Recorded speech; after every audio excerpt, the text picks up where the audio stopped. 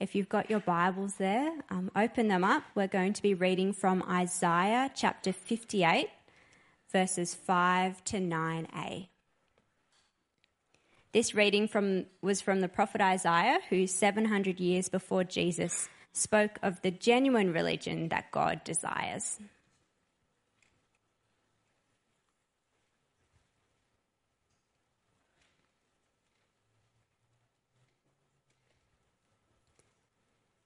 Is this the kind of fast I have chosen, only a day for people to humble themselves?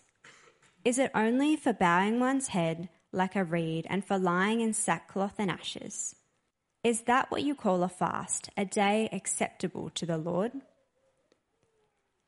Is not this the kind of fasting I have chosen, to loose the chains of injustice and untie the cords of the yoke, to set the oppressed free and break every yoke? Is it not to share your food with the hungry and to provide the poor wanderer with shelter? When you see the naked, to clothe them and not to turn away from your own flesh and blood. Then your light will break forth like the dawn, and your healing will quickly appear. Then your righteousness will go before you, and the glory of the Lord will be your rear guard. Then you will call, and the Lord will answer. You will cry for help, and he will say, Here I am. Our second reading is from the book of Mark, chapter 2, verses 13 to chapter 3, verse 12. Most recently, we saw Jesus point out that the most pressing need in our world and in each of our lives is to be healed from sin, and he announced that he comes to offer the forgiveness that we all need.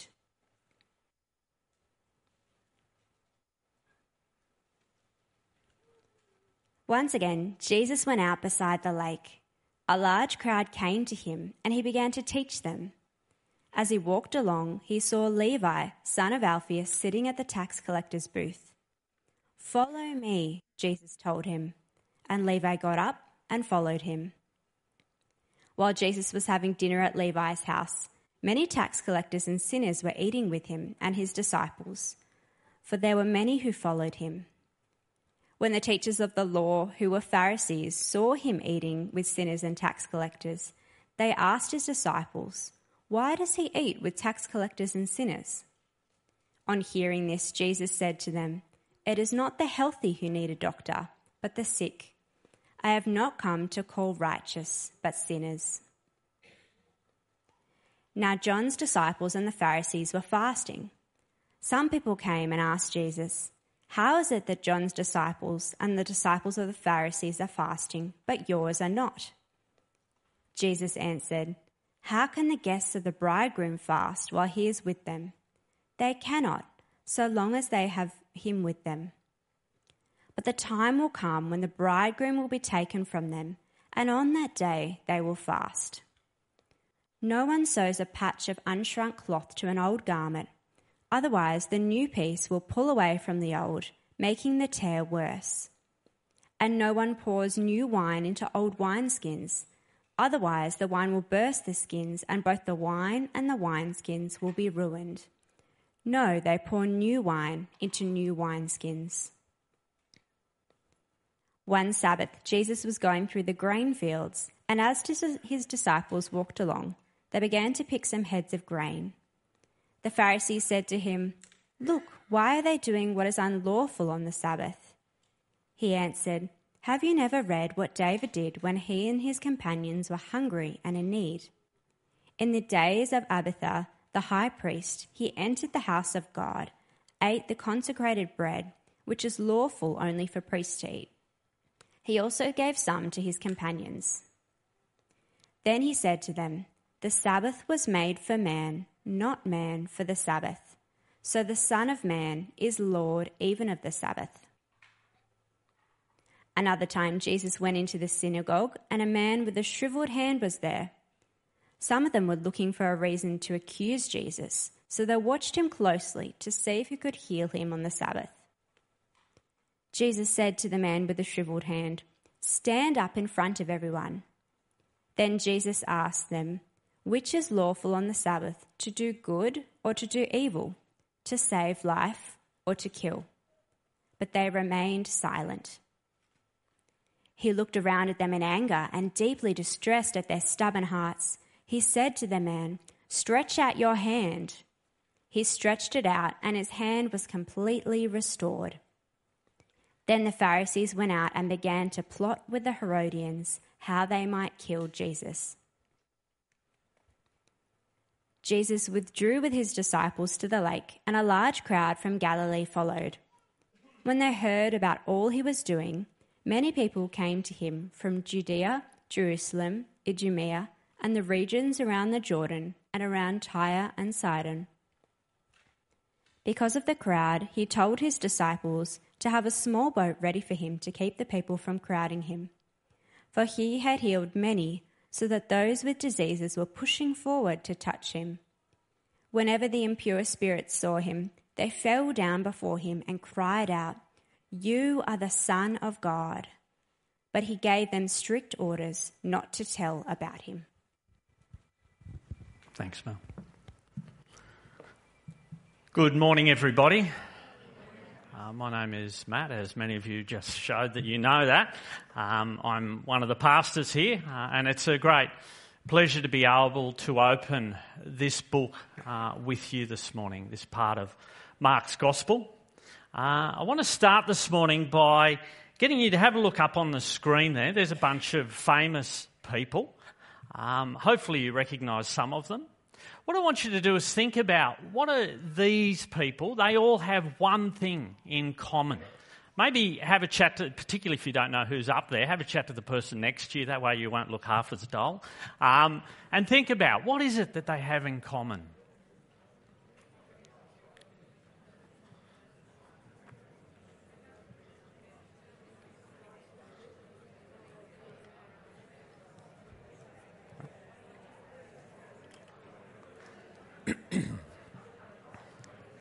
All right, what do we come up with? Have we worked out what they've got in common? Has anyone worked out what they've got in common? They've all been vilified. Yeah, they're all part of a thing we call cancel culture. I suppose it's a new term. It's when you might put out something. You might say something, you might do something that others don't agree with, and therefore you get cancelled. It's become part of our language today, the cancel culture.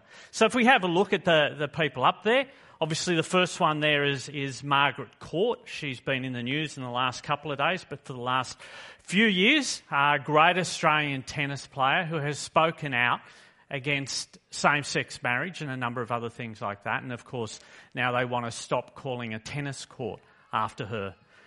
Kevin Hart, in 2018, there were some tweets that resurfaced that had a homophobic edge to them, and he was asked not to host the Oscars that year. The next lady there, did people get her? No, I put her there mainly for the Church at Five cruise, so that's okay. If you watch the Mandalorian series, who watched that? Brilliant. She was in the first 2 seasons. She got cancelled out of the 3rd season because she put some stuff up there on social media about mask wearing. She put up there about voter rigging, and then most recently about some transgender issues and preferred pronouns, and people didn't agree with that. Down the bottom there, of course, we've got J.K. Rowling, who's been quite outspoken around transgender issues, and people have called to ban her books, the Harry Potter books.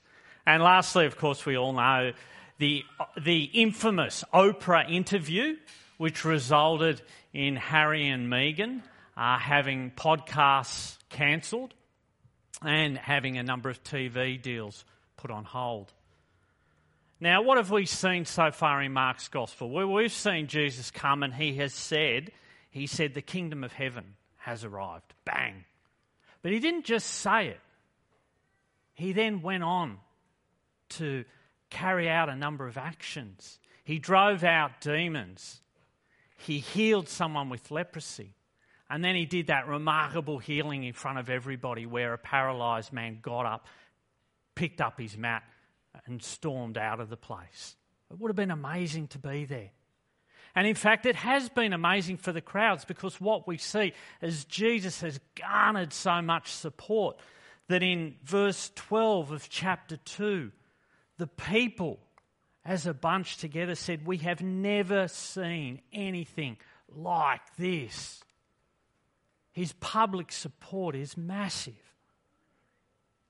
But if we think cancel culture is something new, we need to think again, because what we will see today is that Jesus will get embroiled in a number of scandals, and he does not shy away from it. In fact, he goes headlong into it. And as a result, the court of public opinion, the tide, starts to turn against him. So he gets involved in 3 scandals. A scandal about sinners, a scandal about the Sabbath, and then a scandal about fasting. And what I want to do today is just quickly look at each of those scandals. And I want to look at what's a lesson we can take from that. And then lastly, we'll have one takeaway or one challenge for us. So it's great if you can have your Bibles open, although I will have sympathy on you. I am putting the verses up there. But the first controversy has to do with Jesus' connection with sinners. So Jesus is wandering along, and he sees this fellow Levi sitting at the table doing what tax collectors do, collecting money. Jesus stops, says, "Follow me." Levi jumps up and follows him. It's that simple. It's not a hard story, that one. Now, Dave told us quite in a level of depth last week that pretty much tax collectors were despised. They were traitors to their people. They collected money for the Romans and they lined their own pockets with it. So they were hated not just by the religious leaders, but by everybody. And Levi was one of those people who was despised. Now, the stories we're going to look at today, both Matthew, Mark and Luke, all of those Gospels, they retell these stories. And they tell them pretty much the same. There are a few slight differences with them, and where they are different, I might try and point it out, because it might be important for us to know that. Now, the first difference I want to point out is in Matthew's Gospel. Matthew doesn't use the name Levi for the tax collector. Matthew uses the name Matthew. And we have good reason to believe that Levi and Matthew are one and the same person. And we also have good reason to believe that Matthew, who was a tax collector, is also Matthew the evangelist who wrote Matthew's Gospel. So that's worth us just noting and maybe putting to the side, and we'll pick that up a bit later on. So in this episode, as I said, Jesus calls Levi, "Follow me." He jumps up and follows him. But before he goes there, he decides he's going to throw a big party. He's leaving that old life behind, and he's going to say farewell to his friends. In Luke's Gospel, Luke calls it a great feast. And I reckon, like any new Christian, Levi's going, "Mate, you've got to meet this guy who's changed my life. I'm going to follow him. I want you to hear what he's got to say." And so he invites all these friends and they have a big shindig. But not everyone is pleased, are they?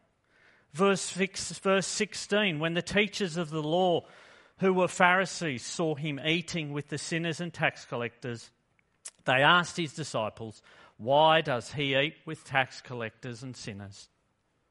Earlier on in this chapter, they were thinking negative things about Jesus.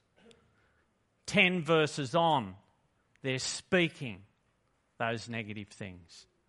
And we're going to see in the next chapter they ramp it up even further. But that's where they're at the moment. What's Jesus' response? Well, pretty simply, in verse 17, Jesus says, "I am the great physician. And the sickness I've come to cure is sin." And if that's the case, then why wouldn't I hang out with a bunch of people where sin is so obvious in their life? It makes sense, doesn't it? So that's the first controversy. What's a lesson we can learn from that? What do I think God is trying to say to us today through that scandal? Well, I reckon the first one is that no one is beyond hope. If you are sitting there today feeling that your sin is far too great for Jesus to want you in his family, or you are too far gone, or you have committed that sin too many times, Jesus is saying, come, follow me. You see, the Pharisees wanted people to clean themselves up with a bunch of rules. And we're going to see that more closely in a moment. And they're saying, clean yourself up, and then and only then might you be able to come before God. Well, Jesus turns that right around. He calls Levi to follow him while Levi's in the midst of his sin. He doesn't say, hey, well, Levi, you need to do these 3 things and then jump up and follow me. He just says, follow me. He's calling him to come as he is, and that's what he wants from each one of us today. And obviously, when he calls him to that, he calls him to leave that old life behind. Equally, I think this story is illustrating the point that it's impossible for any of us to know where someone else's heart is at. Here's Levi in the midst of his sin, and he's ready to answer Jesus' call. Jesus says, follow me, and he jumps up and goes. He doesn't say, I've got to do these 7 things. He just goes. And let's face it, Levi has a lot to lose. The other disciples who followed Jesus, they leave their boats and their nets. What do they do later on? They go back to their boats and their nets. They can go back to that life. Levi cannot go back to his life as a tax collector if he is going to be a follower of Jesus. He has a lot to lose. He has a lot to gain. What I should say is he's leaving a lot behind. He hasn't got a backup plan. He's got no net to fall back into. Yet he jumps up and he follows. And not everyone in the Gospels responds that way to Jesus, do they? Remember the rich young man. Jesus said, come and follow me. And what does the Bible tell us? He walked away sad because he couldn't. Or partway through the Gospel, Jesus has a whole lot of disciples, and the Bible tells us half of them at least turned back and no longer followed him. And even now, we're seeing so many people are following Jesus in this story. Yet in the end, who are the ones who are with him? On that night, that last night when he faced the reality of his death, well, Levi was one of them. I want to tell you about this fella up here. His name is Charles Studd. Now, 2 things you should pick up from that photo. One is he lived a while ago. But secondly, he was a cricketer. Now, Charles Studd, his first-class bowling average was better than Glenn McGrath and Shane Warne. That's how good a cricketer he was. But he only ever played 2 tests for England. He played in the first Ashes test in 1884. And in fact, his name is inscribed on the Ashes urn. He was also very rich. He inherited the equivalent of 7 million Australian dollars. And late in the year of 1884, his brother George became unwell. And Charles loved his brother George, and he was hit between the eyes when he saw that his brother was going to die. And he was faced with that reality that we all face once in our lives at least, where we go, what is life all about? And Charles Studd said, at that time I knew cricket wouldn't last, I knew honour wouldn't last, I knew nothing in this world would last. It was only what you would do for eternity that would last. So what did he do? Well, he gave up cricket. He gave away $7 million. And he went to China, and he eventually went to Congo, where he spread the good news over there, and he died as a missionary in Congo. Now, why am I telling you about this fella? Well, I think A, he's pretty inspirational, but secondly, he had a quote that I reckon sums up what Jesus is doing here when he says, I've come to call sinners. This is a quote that Charles Studd had. He said, some want to live within the sound of church or chapel bell. I want to run a rescue shop within a yard of hell. I reckon, particularly as a new Christian, but maybe as a long-term Christian, I'll tell you if I ever get there, it's easy to think, you know what, I'm just going to hang in the confines and the safety of church and God's people. They can be a little bit offensive at times, but they're nowhere near as hard as the world. But brothers and sisters, we've been given the Great Commission. Our job is to take the good news to the world. Jesus, the great physician, was doing this. He wanted to be with people who knew they were sinners in need of a saviour. I used to have that saying up on my office wall before I was a pastor here, I was program director at a drug rehab here on the Central Coast. And that was on the wall to remind me why I was doing what I was doing. And I must say, in my 3 years at that place, never have I seen so many people come to a saving knowledge of the gospel. And that's obviously God's mercy and God's grace, absolutely. But it's also the fact that when you lob up in a drug rehab, you can't escape the fact that you are a sinner in need of saving. Now, you might be here today and you lament over your friends and your family not yet knowing Jesus. And you may wonder, will they ever be saved? They seem so far from God. I can't answer that question for you today. But what I do know and what I've witnessed is that God works on lost hearts in amazing ways. I would say never give up. Keep praying. Keep witnessing. Keep believing that God is doing things that you won't ever understand in drawing your loved ones to himself. And I reckon if you ever despair, remember Saul of Tarsus, the great persecutor of the early church, becomes Paul the apostle to the Gentiles. And remember today we see Levi the tax collector becoming Matthew the evangelist. And we read his words even unto today, yeah? So what's the second controversy? The second one was around the Sabbath. And here we see Jesus doing two things that in the eyes of the lawmakers, they believe it contravened the Sabbath laws. He was picking grain and he was healing on the Sabbath. Now, a quick history lesson. The Sabbath was given by God to God's people before they entered the Promised Land. You can have a read about it in Deuteronomy 5. And the laws, the 10 Commandments, were given to God's people so that they might live as God's people in that new blessing, that new gift that he'd given them.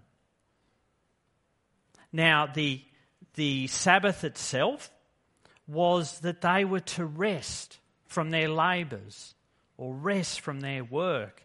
And it was they called it a Sabbath to the Lord, which meant you are to rest in the Lord. Or in the book of Leviticus, they call it a day of holy assembly. So literally it's this idea where you just spend a day where you rest from your labour and you get to pray and worship and gather. But the Pharisees turned this blessing into a bunch of rule-keeping, love-limiting practices. In their distorted view, the religious leaders in the Old Testament, they went, if we're meant to rest from our work, then we should define what work is, right? They must have been psychologists. We always want to define something. And so the Talmud, very early Jewish writings, went, okay, we're going to work out what rest is so that we make sure, we're going to work out what work is so we make sure we don't contravene the law. And they came up with 39 activities that are seen as work, and they are expressly forbidden on the Sabbath. And those 39 activities are still held to by Orthodox members of the Jewish faith. So rather than think about how do we best rest in the Lord, what will bring us closer to God, They went, oh, let's define what work is and we won't do those things, rather than what will we do. I am not here to have a go at the Jewish faith. I grew up in a faith that had a strong works base to it, which was all about what do I need to do to be right before God. And I've got to say, it is a hard journey, because no matter how hard you try, you never make it. Now and then you get close and you feel proud of yourself, and then you realise you're proud and you've sinned again, and so you fall back. Yeah, it's pretty self-defeating. What's Jesus' response to all this man-made, this man-directed, this man-led, this man-empowered effort? Well, in verses 27 to 28 of chapter 2, he said the Sabbath was made for man, not man for the Sabbath. And so the Son of Man is Lord even of the Sabbath. So Jesus is saying that the Sabbath was an institution that was meant for humans. It was meant for us. It was meant for our benefit. And he underlines it by saying the Son of Man, who is himself, is the Lord of all. That means he's also Lord of the Sabbath, and he's the one who'll say what's right to do on the Sabbath, not a bunch of lawmakers. And he says, I'll show you what to do on the Sabbath. What has precedence? Human need has precedence over rule keeping. Hunger, healing has precedence over following a bunch of rules. And how does this play out? Well, let's have a look at chapter 3, the first 2 verses. Another time, Jesus went into the synagogue, and a man with a shriveled hand was there. Some of them were looking for a reason to accuse Jesus, so they watched him closely to see if he would heal him on the Sabbath. It's interesting, isn't it? Their hearts are so hard. They know he can heal. Did you notice that? They know he can heal. But rather than see it as a reason to give God honour and praise and to be joyful, they go, can we catch him out? Let's see if he does it on the wrong day. That's how hard their hearts are.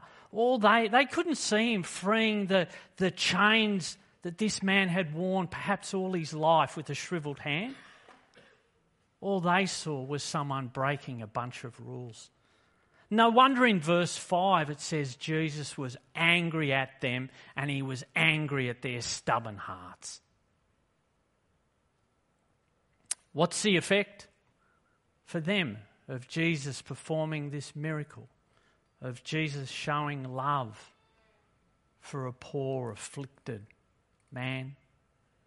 Well, verse 6 tells us then the Pharisees went out and they began to plot with the Herodians how they might kill Jesus. 2 massive developments, eh? They went from thinking about Jesus doing the wrong thing to speaking about it to 10 verses later, let's plot, let's kill him. And the other development, who's doing the plotting? You have the Pharisees and the Herodians. Now the Pharisees, the super religious dudes. The Herodians, they're the followers of King Herod. King Herod was a puppet king put in by the Romans to placate the Jewish people. He was called the king of the Jews, but he was a puppet king. The Herodians and the Pharisees were polar opposites on the political spectrum. They're like Labor and Liberal. They're like Republican and Democrat if we're in the US. Yet here, they become best mates over who they're going to silence. Talk about cancel culture. They're ready to kill Jesus for what he's done here. So let's have a look at the last scandal that Jesus gets involved in, and that is a scandal around fasting. Let's go back to chapter 2 and verse 18. Now John's disciples and the Pharisees were fasting. Some people came and asked Jesus, how is it that John's disciples and the disciples of the Pharisees are fasting, but yours are not? Let's notice there that Jesus here is questioned. Who's he questioned by? Who's he questioned by? Is it the Pharisees? Is it the lawmakers? No. It's some people. Let's remember, before this, Jesus has eaten with a bunch of tax collectors who were hated. It's not just the lawmakers who the tide is turning against Jesus. It's also the ordinary, everyday folk who are starting to question what he's doing. Now, the fasting, again, let's just think about, in the Old Testament, the Mosaic law put down that one must fast one day a year, Yom Kippur, the great day of atonement in Leviticus, where the people as a whole repented of their sins and they fasted. That was what God called for. And then also in parts of the Old Testament, we do see people like David fast and a number of other people, but often their fasting is hooked into prayer and repentance, and it's often an expression of remorse. It's an expression of grief. And it's to bring themselves closer to God and feel his love. And then in the New Testament, there's examples of fasting. Jesus fasted. The disciples fast before they have to cast out demons. Early church, they do a bit of fasting before they make a big decision. So fasting happens, but there's a point and a purpose in it. What about the Pharisees? Well, guess what? The Pharisees fast religiously 2 days a week. What a surprise. Exactly like the Sabbath. What they have done is they've got this religious zeal based on their own efforts. So what's Jesus' response to the question about why aren't your disciples fasting? Why don't you fast? Well, he says two things. Firstly, he says, I'm the bridegroom. I am the bridegroom. I have come. This is a time of celebration.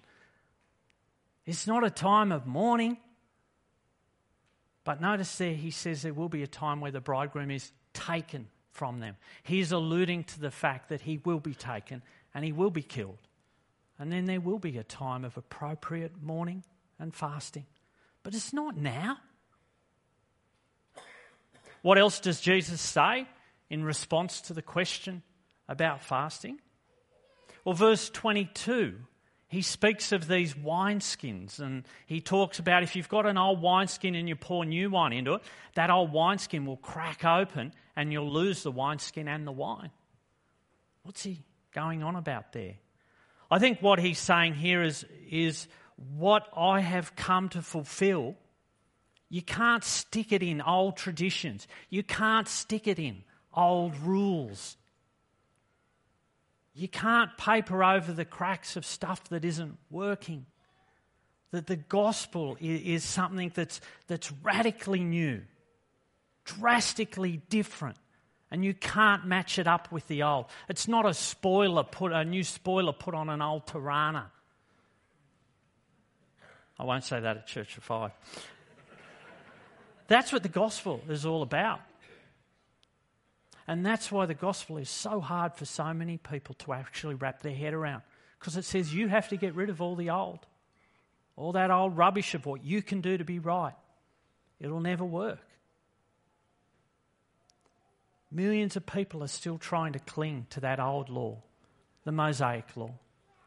And then there's millions of people who've made up new laws to be right with God. And Jesus had no interest in rebuilding that. He had no interest. He died on the cross so he could perfectly fulfill the law. And then he didn't institute a bunch of new laws. He said, no, there's a new covenant through my blood, and it's called grace. God's unmerited love for people who don't deserve it. I am the only way to God.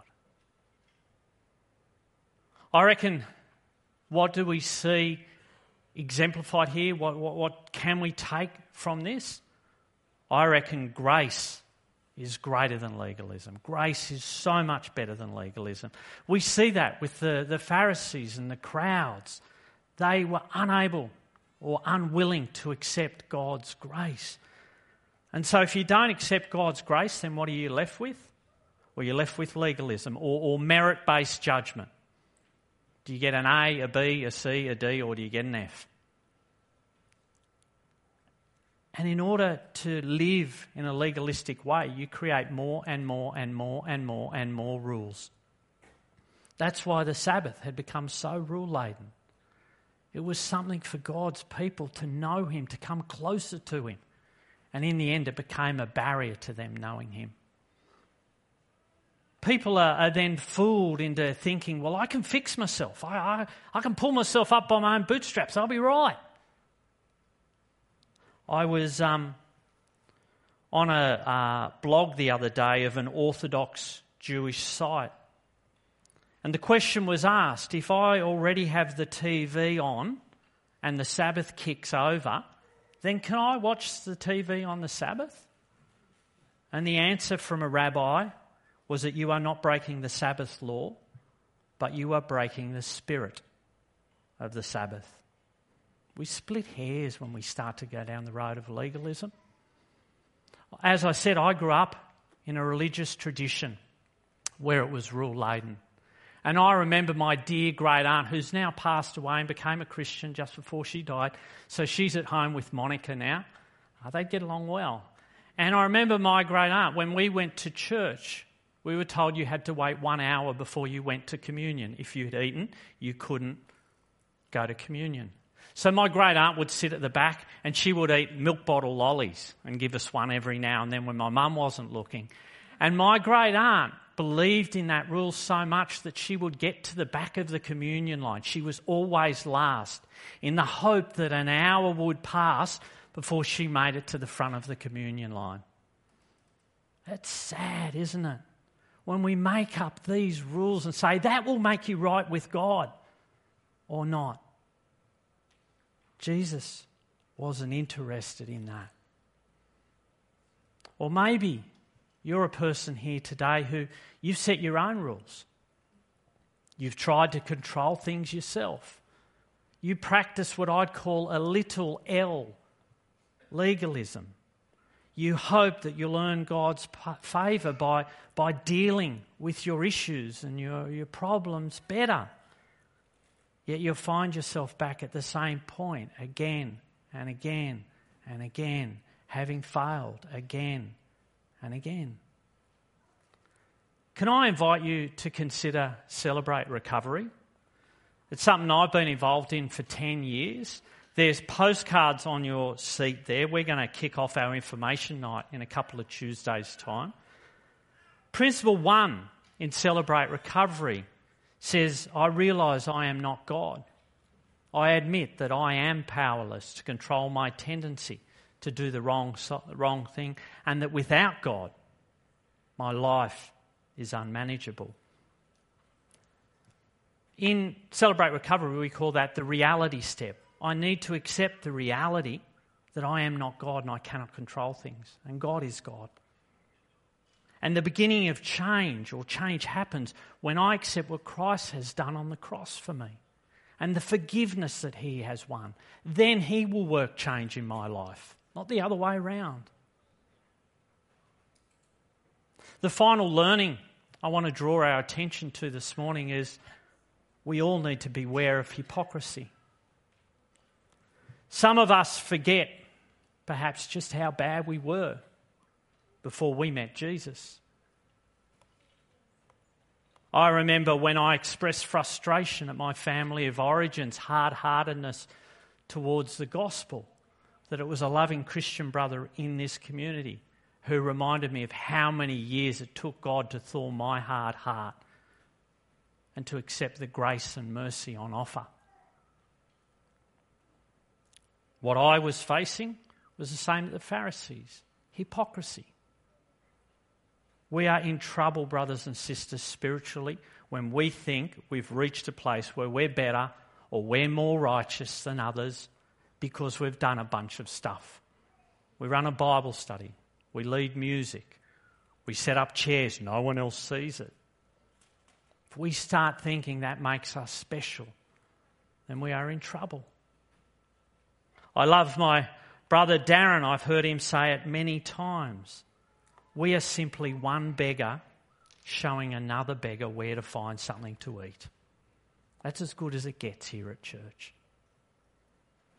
If Jesus is a great physician and the sickness he came to heal is sin, and we are to be his witnesses in this world, then our church and our conduct in the community should be likewise. We should welcome people from all walks of life. We should not be judging their sin. We should be loving them like Jesus did. We should be helping them hear God calling them forward, just like he called Levi. Forward to a new life, a forgiven life, a life where then repentance and transformation happens. Well, I started this morning by putting up several pictures of people who'd experienced cancel culture. And as we've seen in Jesus' experience, it's nothing new, eh? But I reckon there's two big differences between what these people have experienced in cancel culture and what Jesus experiences. These people have lost Netflix shows. They haven't had podcasts go to air. One of them may lose a tennis court being named after them. But for Jesus, ultimately, cancel culture leads him to the cross. It leads him to die as an innocent man. That's a big difference. And the second difference is Jesus openly invited this opposition. And we see it in the final verses of today, where healing others had made him so popular that he says to his disciples, chuck me in a boat so I get a bit of distance from them. Because their heart need is to hear the gospel. It's not to be healed from a shriveled hand. And equally, when he drives out the demons and they say, you're the Son of God, he silences them. Why? Well, because them saying that and others hearing it might derail his mission of ensuring that people not only heard the gospel, but they grasped its true meaning. That is what he needed. That is what the people needed. They needed to know that Jesus had brought this new wine, this new covenant of grace, and that religious and rule-keeping was never going to be able to hold it. And they had to let go of that. In our dark world, and I reckon the Central Coast is a pretty dark place, where we have worrying rates of domestic violence, child protection, relationship breakdown, addiction issues. This covenant of grace must burst forth. And as Christ's witness, it's through us that it must burst. But if we aren't out there talking to people who need to hear this, then who will? I once heard it said, it's only good news if you hear it. I would pray that as a church we have the same heart inclination as that of our Heavenly Father. We heard Isaiah read before, where God said, more than fasting, more than rule keeping, what I want you to do is I want you to loose the chains of injustice. I want you to share your food with the hungry. I want you to provide shelter to the needy. And I reckon for those of us who stand on the other side of the cross and intimately know grace, it is through those relationships of love as we do those things for people that we are called to give the most precious gift of all. And that is to share the gospel of what Jesus has done with a world that needs to hear it. Because we know in Mark's gospel, that's why Jesus came. But equally, that's why he sends each one of us. How about I pray?